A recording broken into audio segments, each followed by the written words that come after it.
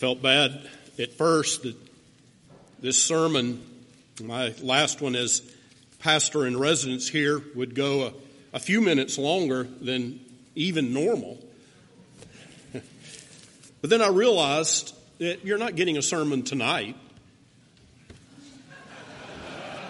So you're really coming out kind of ahead.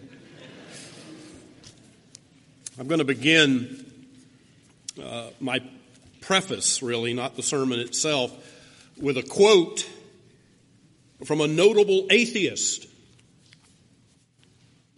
The late, gifted, highly educated atheist Christopher Hitchens had a stock answer whenever he was asked why he was not a Christian.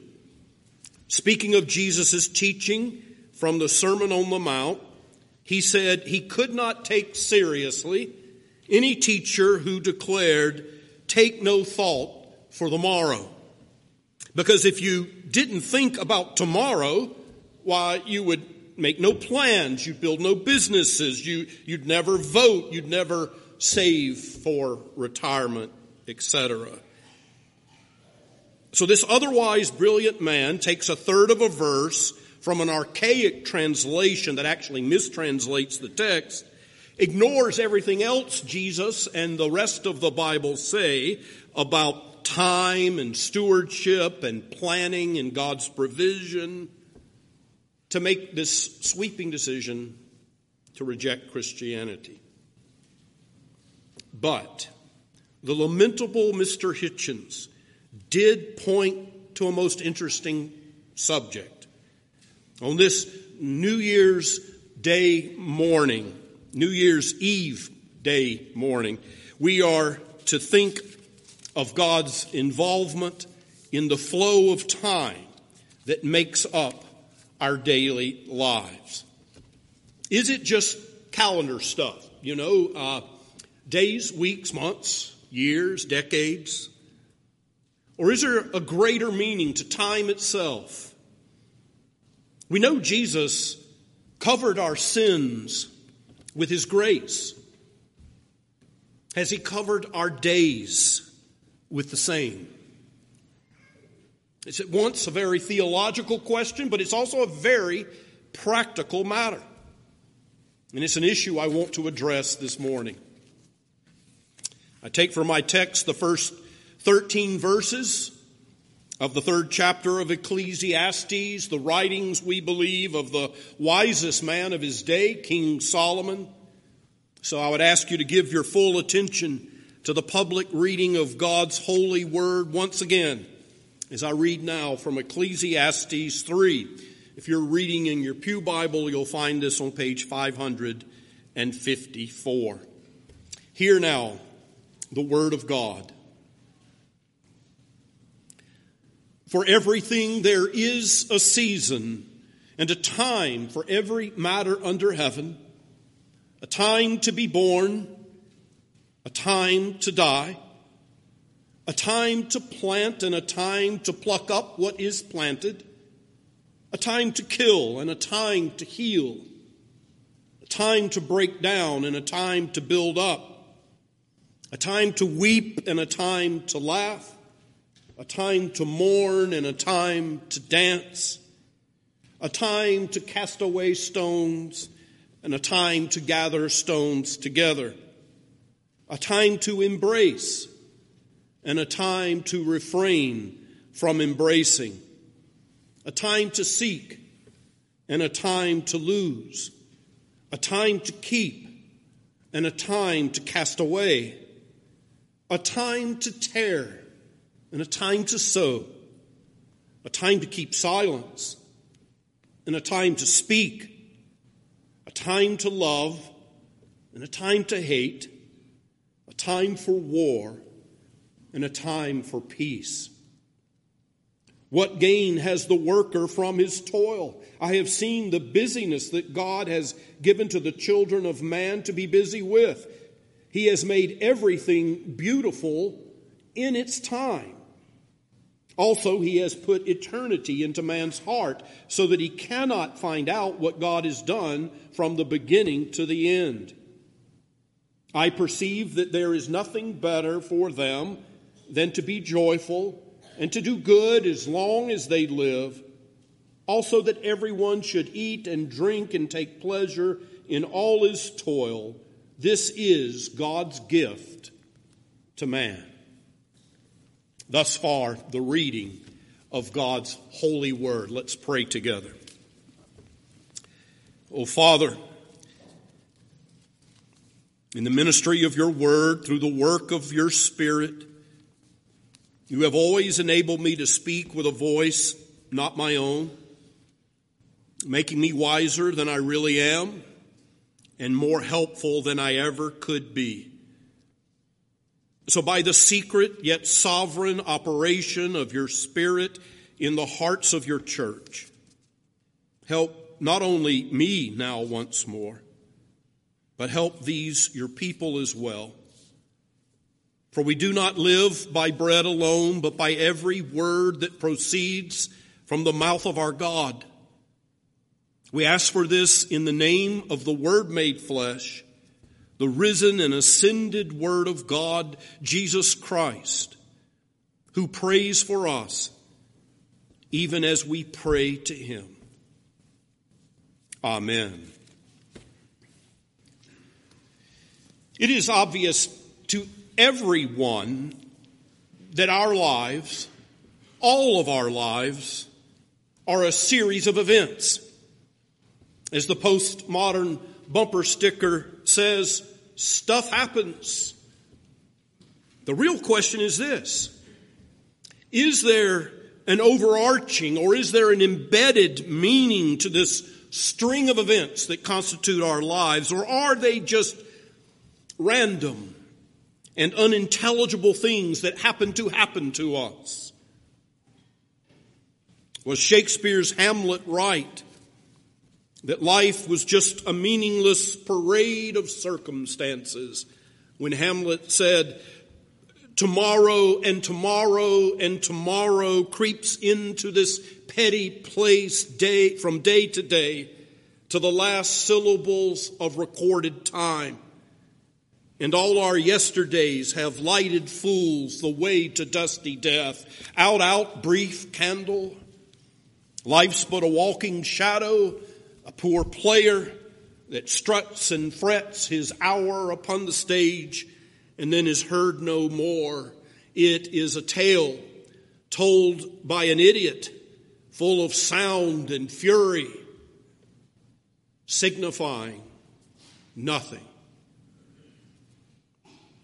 For many people, not just Christopher Hitchens, but also many of the friends and family, neighbors that you see each day, perhaps even some, surely some here this morning, life really has no final meaning at all. It has no larger point. It has no rhyme, no reason. Yes, stuff happens, but it all signifies nothing.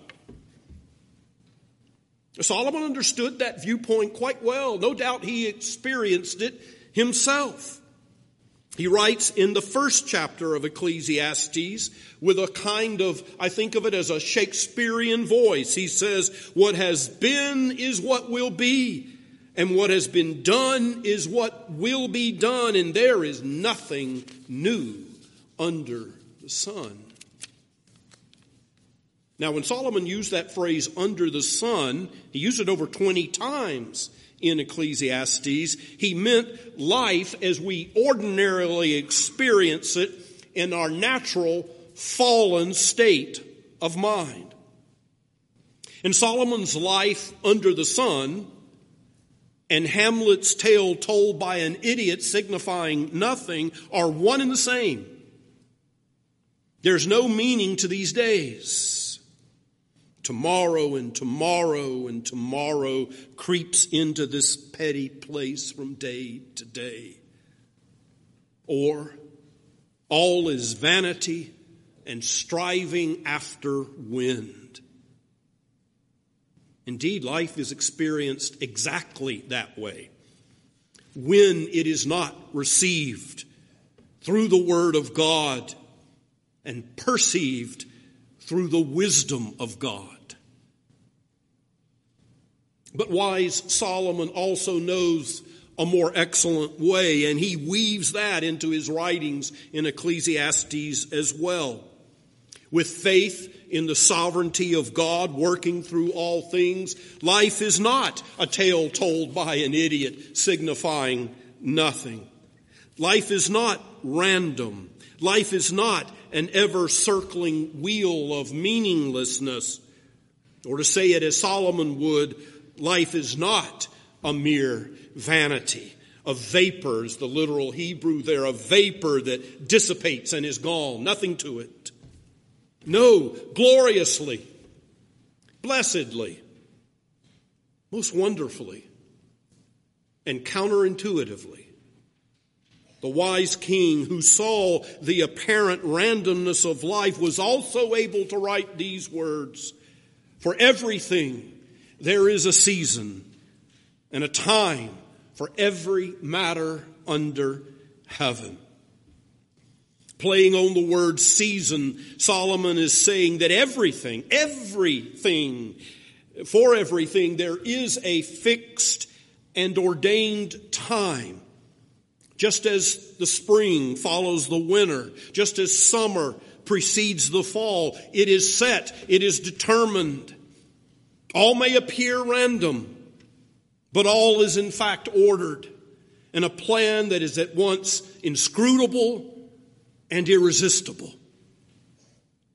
Every cast of the lot is determined by God, Solomon says in Proverbs. This is a most audacious thing to claim, isn't it? It's even more audacious to actually believe such a thing. Maybe it's crazy. After all, a dozen things happen to every one of us every day that may make no sense at all to us. And Solomon is not saying that if we just are smart enough or spiritual enough, we can discern some hidden meaning to it. But what he is saying is there is a divine ordering of events, a divine purpose of some remarkable sort, discerned, if it's discerned at all, by a rational faith, so that for everything there is a season and a time for every matter under heaven. But it's time in this sermon to ask the inescapable question: is this just wishful thinking? Is this just another vanity among all the obvious vanities of our short lives? Well, first of all, let us remember that at the macro level, the biblical view of life and redemption is entirely framed by covenants that God Himself has made in time and in space with human beings. If we are speaking of the great works of creation and redemption, there is no wasted time. There's no downtime. There's no irrelevant time from the first man that ever existed down to the children born this last week. Every person, every human being is born into a time that is marked by redemptive promises and redemptive activity from God Himself. God's always framing our reality through historical covenants that fall in a timeline of redemption that precisely matches the timeline of the world itself. The covenant with Adam, covenant with Noah, the covenant with Abraham, the covenant at Sinai with Moses, the covenant with David, and finally, in the fullness of time, the new covenant with Jesus Himself and through Him. And we all here are blessed to live in this covenantal administration in the time of the new covenant. It's quite literally late in the storyline. And so many precious promises have already been fulfilled. We saw that in Advent, did we not? In the reading of those texts.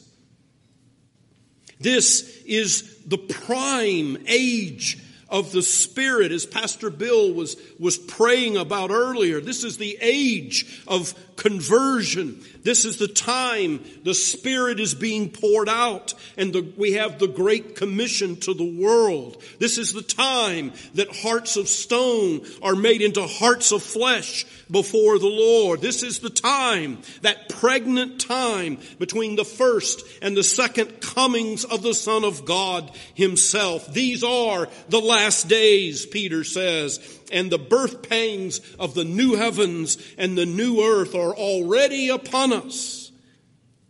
And our wisest, best prayer is always, "Come, Lord Jesus. Come soon, Lord." That's the macro view of life. But now Solomon's talking about the micro view here in chapter 3.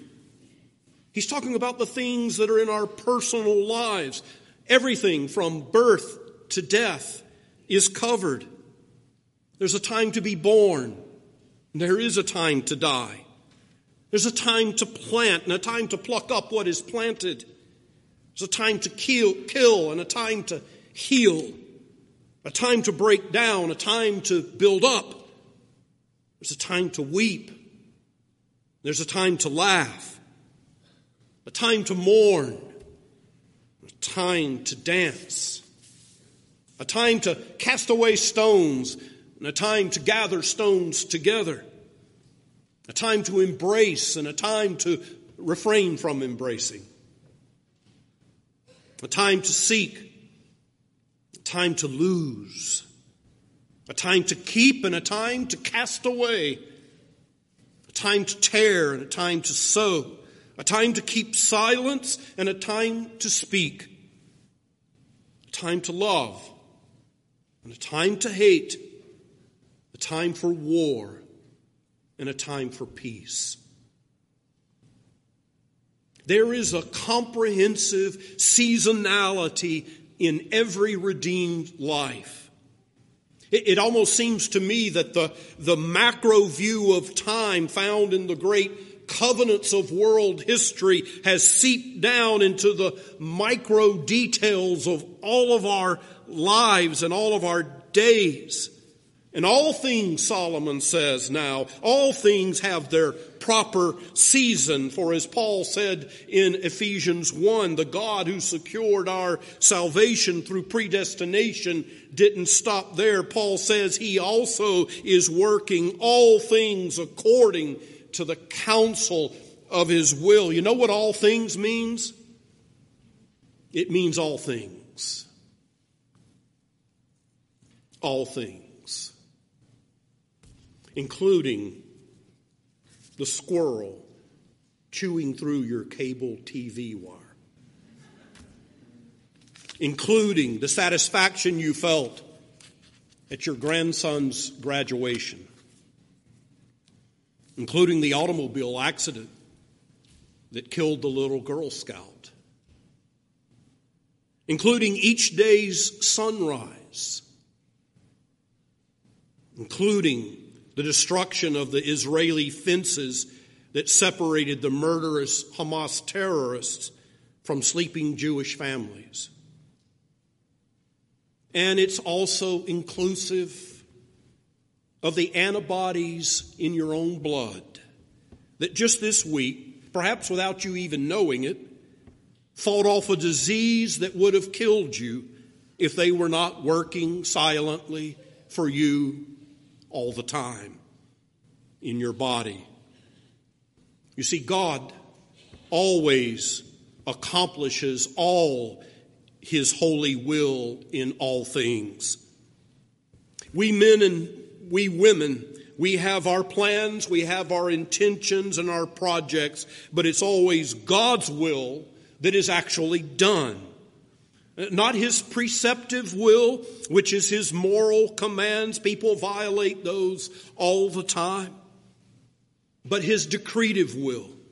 The things that He decrees in His sovereign control, which is everything that actually comes to pass. Proverbs chapter 19 and verse 21 declares, "Many are the plans in the mind of a man, but it is the purpose of the Lord that will stand." Amen? Look, I can't stress enough what a wondrous view of life this can be. As ragged and raw and threatening as life seems to be, and to be honest, if we're honest, it seems that way to all of us at times. Nevertheless, the wisdom of faith claims that there is something holy and good that is yet at work in it all and through it all. After all, our current view of our reality and of all the history of the earth really pivots, doesn't it, on 3 days in Jerusalem, when a most brutal and seemingly inexplicable cross is followed by a gloriously empty tomb. That's the fulcrum of all time. That's the moment through which we see everything. So this isn't some kind of fanciful faith here. This isn't religious wishful thinking. No, it's based in history. It's based in God Himself and what He has graciously done. It rests on His promises, not on our expert analysis of events. It takes into account also the really inexplicable survival of the true church through the ages, through persecution from the outside, and incompetence and unfaithfulness and heresy on the inside of the visible church. And so we look to God Himself, to what He has done to interpret our lives, not the other way around. That's the way most people do it. They judge God by their own lives. We see it the other way. As one Scottish minister, a congregational minister, an abolitionist from the 19th century put it, and only a Scot could put it in this manner.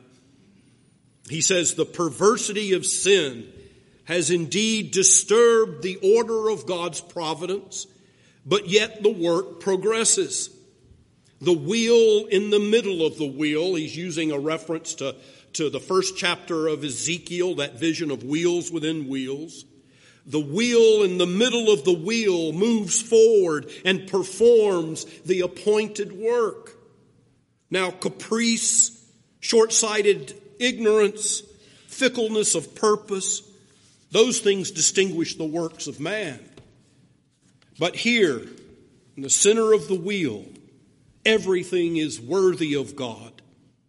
He says it is the wise and regular and orderly administration of one who sees the end from the beginning, and to whom there is no unanticipated contingency, and whose omniscient eye, in the midst of what appears to be inextricable confusion, has a thorough and intuitive perception of the endlessly diversified relations and tendencies of all events and all their circumstances, discerning throughout the whole the perfection of harmony. The perfection of harmony. There is, then, he writes, a season for every work of God, and it comes in its season. Do you believe that, beloved? Do you really? Brothers and sisters, this is why we say God is never disturbed. He's never anxious. He's never fretting. He's never depressed. I mean, it's not that He doesn't care for us. He cares for us more than we care for ourselves. But His caring is expressed through and in His providential ordering of all things, don't you see? He's always working through all things to maximize His own glory-getting through the deepest possible blessing upon His covenant people, so that all things really do work for our good ultimately.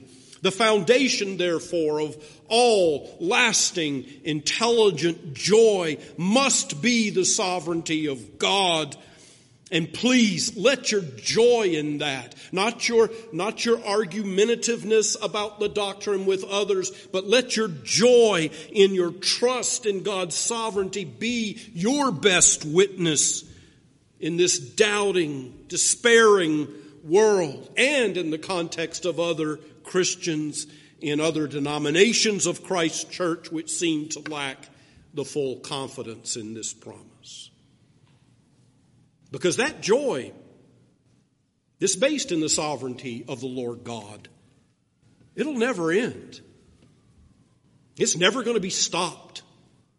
It's never going to be delayed until it is all consummated in the new heavens and the new earth, world without end. Amen. And then, as we are promised, our faith in this will become sight. And so we do indeed have discernible seasons in each of our lives. That's what these words from Ecclesiastes 3 are clearly teaching us. And God's ordained seasons in our lives have certain characteristics. That's why we say this is one season and not another season. I know, for instance, that in the next season of my life, as I downshift, that's the word I'm now using, I'm downshifting from full-time paid ministry to the church to a more focused ministry, shall we say. It will be a season that will, of necessity, require less physical stamina. Now, that's not the most important aspect of it, but it is one that I know has to be taken into account now, because you see, it's in the providential cards. I feel it every day, or I feel the lack of it every day, of stamina.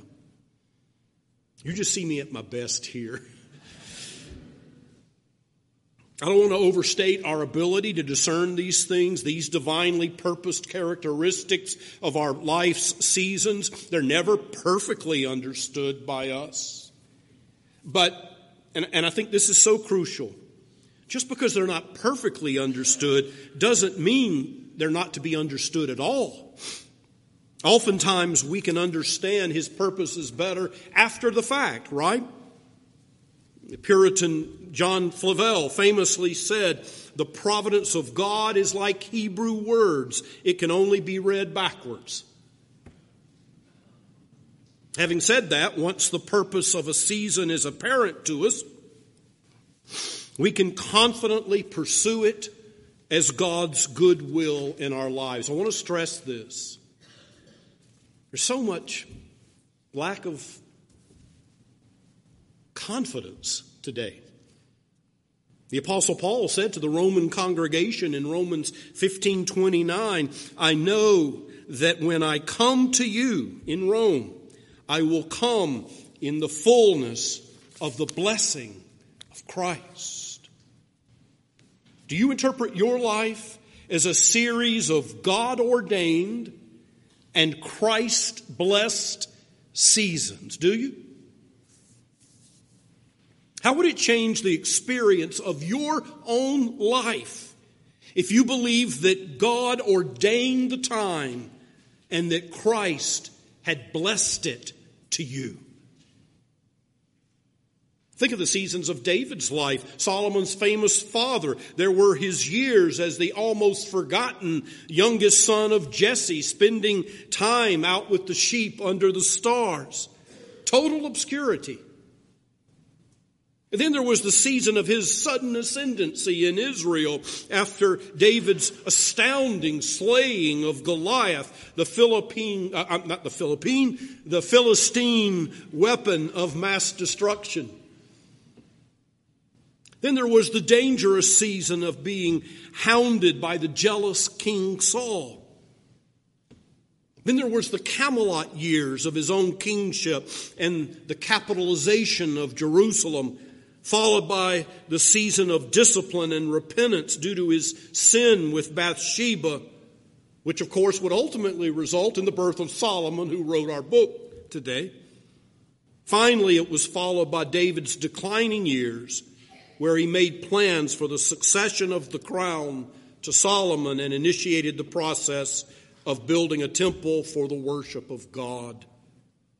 All seasons different, all seasons productive in their own way. That's the full life. That's the good life. That's the abundant life. And the Lord very often uses others instrumentally to inaugurate or close out a certain season in our lives. And in a sense, we should thank them, because though God is sovereignly in control, these people are freely instrumental in it all. For David, such instruments of God's providence included his father Jesse, of course, prophet Samuel, even Goliath the Philistine, and King Saul and Jonathan and Bathsheba, prophet Nathan and Absalom, his son, and so on and so on. In my own ministry, God used Pastor Bill Barkley to open up the capstone of my congregational ministries here at Sovereign Grace. You know, ministers largely define our seasons by the congregations that we serve. And in many ways, as I think across the 5 congregations I have served in Virginia and North Carolina, God saved the best for last. Bill, I'll never forget the lunch that we had at that Thai restaurant in Matthews, where a certain rather burned out pastor wept before you as we talked about what might come next in my life.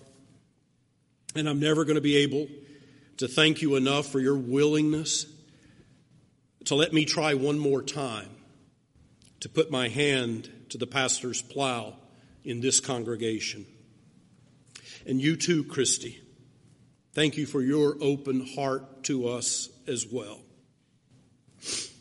And of course, in God's good plan, this 11-plus year season now has been so helpfully sustained, I really mean this, by the exceptional elders and the zealous deacons that I have been so blessed to work with and for. It's also hard to imagine this mostly happy congregational season of our lives without the close company of such sterling servants of the new covenant as Sean McCann and Rob Dykes and John Currid and Catherine Bowser and Arthur Rankin and Ben Thomas and now Will Keaton and Ricky Johnson, not to mention all the other interns. And let's not forget Libby Applegate and Danielle Belcher and Rebecca Schillinglaw and Faith Clausinga in the office.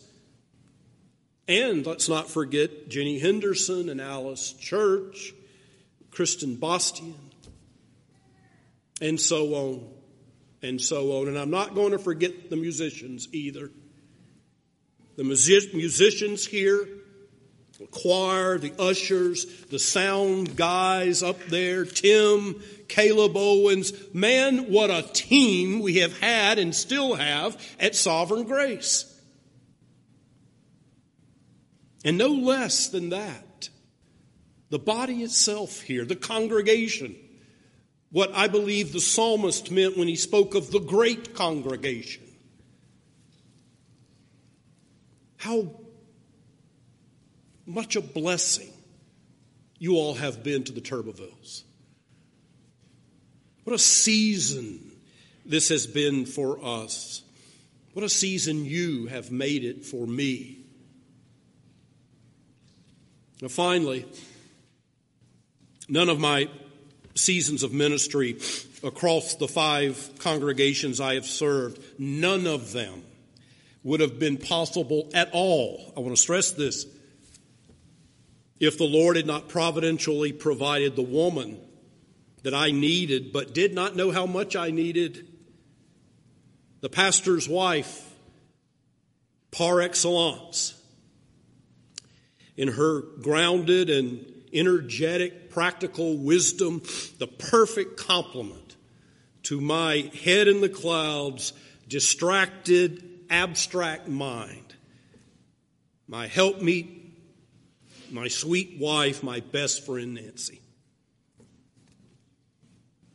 How the Lord our God has used you, my dear sister in Christ. He still is, Nancy, he still is every day.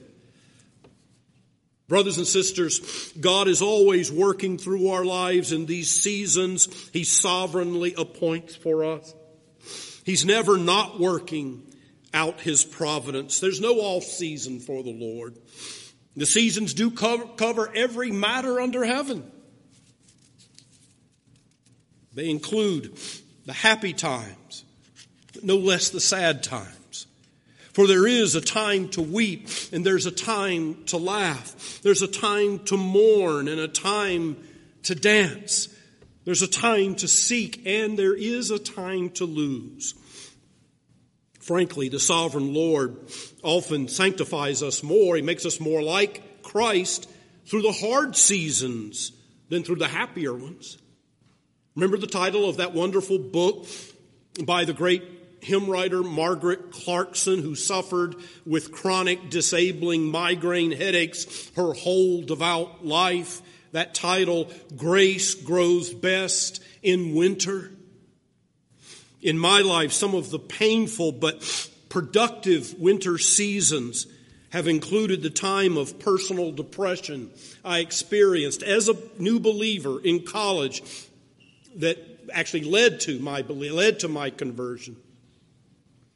The period also that we went through before leaving First Presbyterian Church in Hendersonville in the mainline denomination. Several years of turmoil in the early 90s where we had some intense conflict with an associate pastor. And of course 2015, the great year of heart disease. And then the time of our dear Brad's decline and death. And of course, the hard COVID years. These were winter seasons. But if we understand God's faithfulness and the way He grows us through the winter seasons, we can say with Solomon in verse 11, God has made everything beautiful in its time. That's not some trite, silly claim. It's not some pious spin on a grim situation. It's not whistling past the graveyard.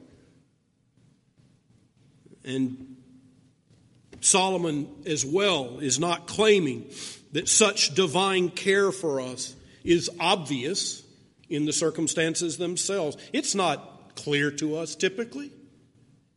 Right after Solomon says that God had made everything beautiful in His time, he says this, also, He has put eternity into man's heart, yet so that he cannot find out what God has done from the beginning to the end. Did you see that? Did you hear that? So that man cannot find out what God has done. God's seen to it.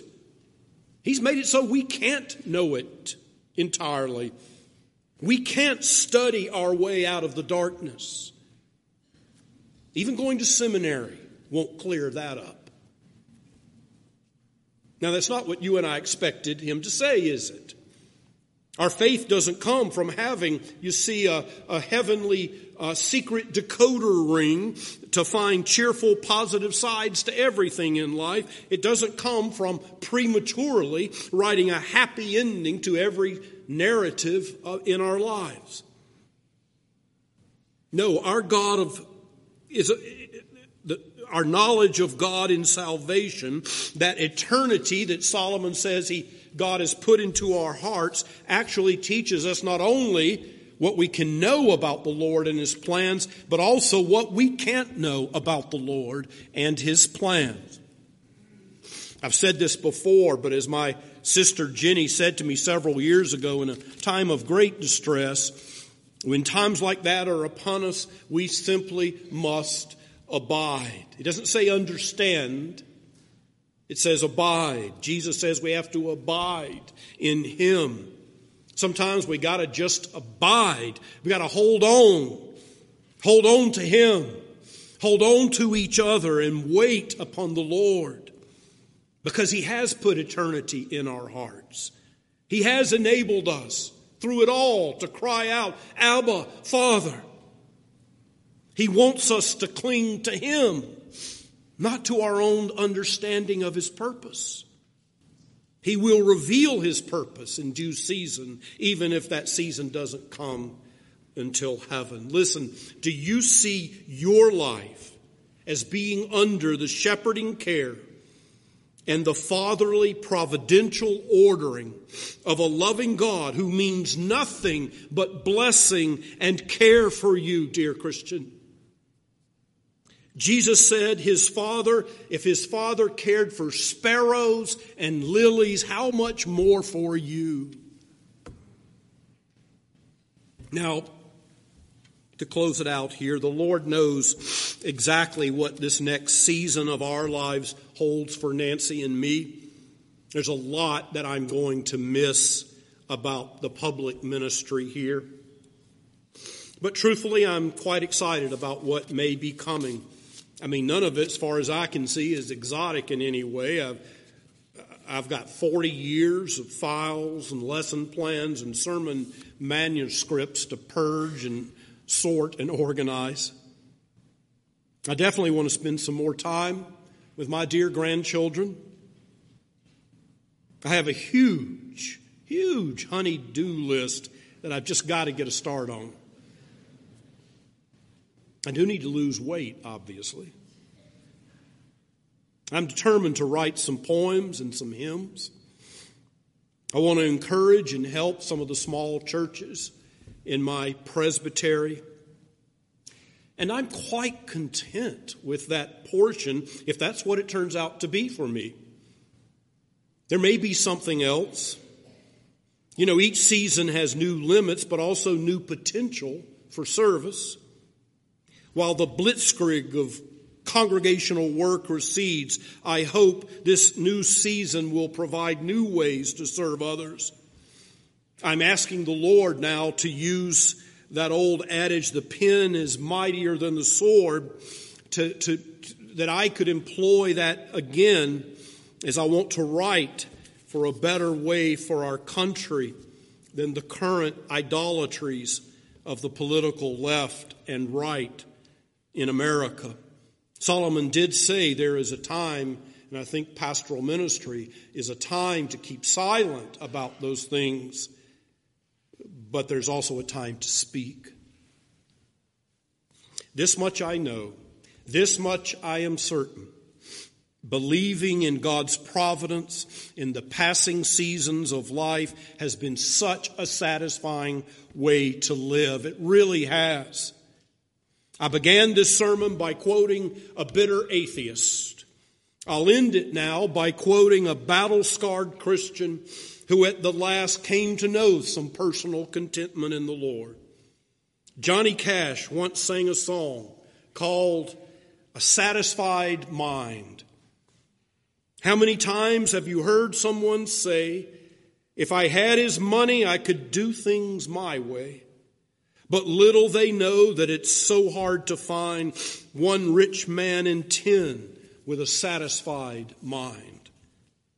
Once I was winning in fortune and fame, everything I dreamed for to get a start in life's game.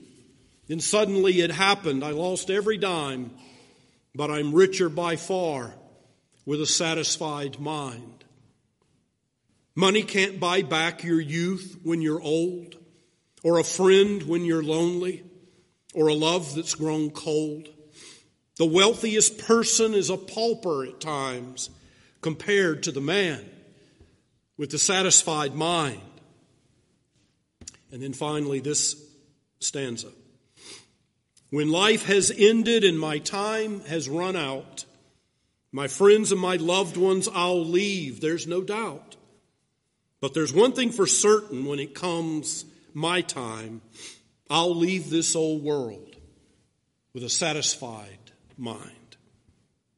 And may it be so for you too, my dear Christian friends.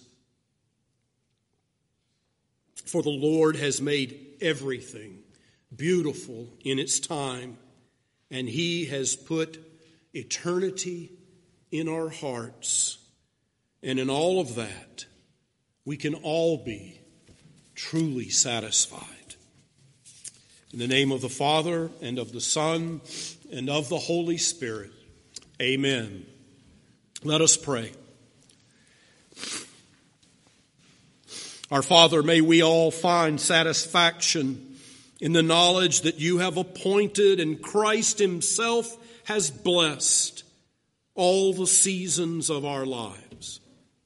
May we continue to learn in the school of Christ that you are working through all things for the good of those who love you and who are called according to your purpose. We love you, Lord, and we are so satisfied in you, in whom we abide forever. In Christ's name we pray. Amen.